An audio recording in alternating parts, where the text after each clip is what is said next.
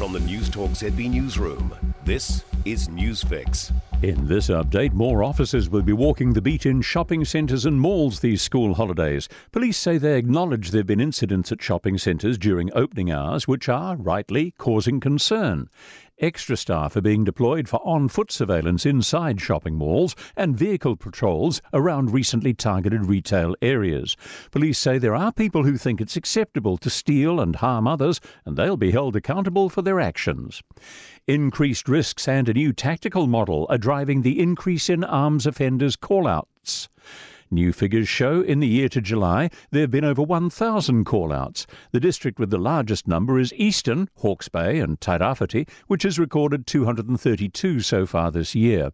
New Zealand Police Association Commissioner Chris Cahill says criminals with intention to use firearms need the expertise of AOS staff. In the past, a lot of search warrants that were risky would have been done by detectives without any armed support. Now they take that armed support to make sure things don't escalate out of control. An event at Auckland's Mount Smart Stadium last night got out of hand. Over 30,000 people attended the Listen In concert.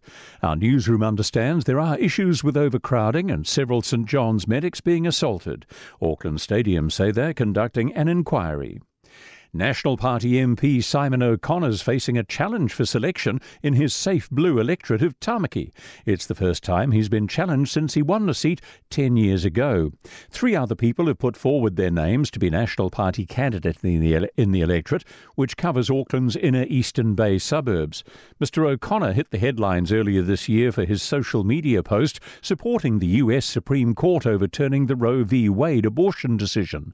He says he's focused on working with the local team and telling them why he's still the best choice. That's news.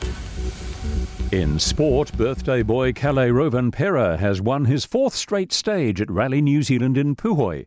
The 22-year-old now has a 28.1 second advantage over Sebastian Ogier, with Oit Tanak another 12.2 seconds back after special stage 12. Hayden Paddon's come through unscathed, his WRC2 lead now almost 2 minutes, speaking on Spark Sport. When you're counting down the stages, it's a bit harder to enjoy, but obviously it's awesome seeing so many people out there, even in the rain, and this stage was better. The conditions were much better on this one than the previous one, so I enjoyed this one a bit more. The day's final stage is underway. All Black Roger Tuivasa-Sheck has started on the right wing for the first time in his pro career as Auckland hosts Taranaki at Eden Park. This is not injury-related. That's sport. I'm Joe Gilfillan.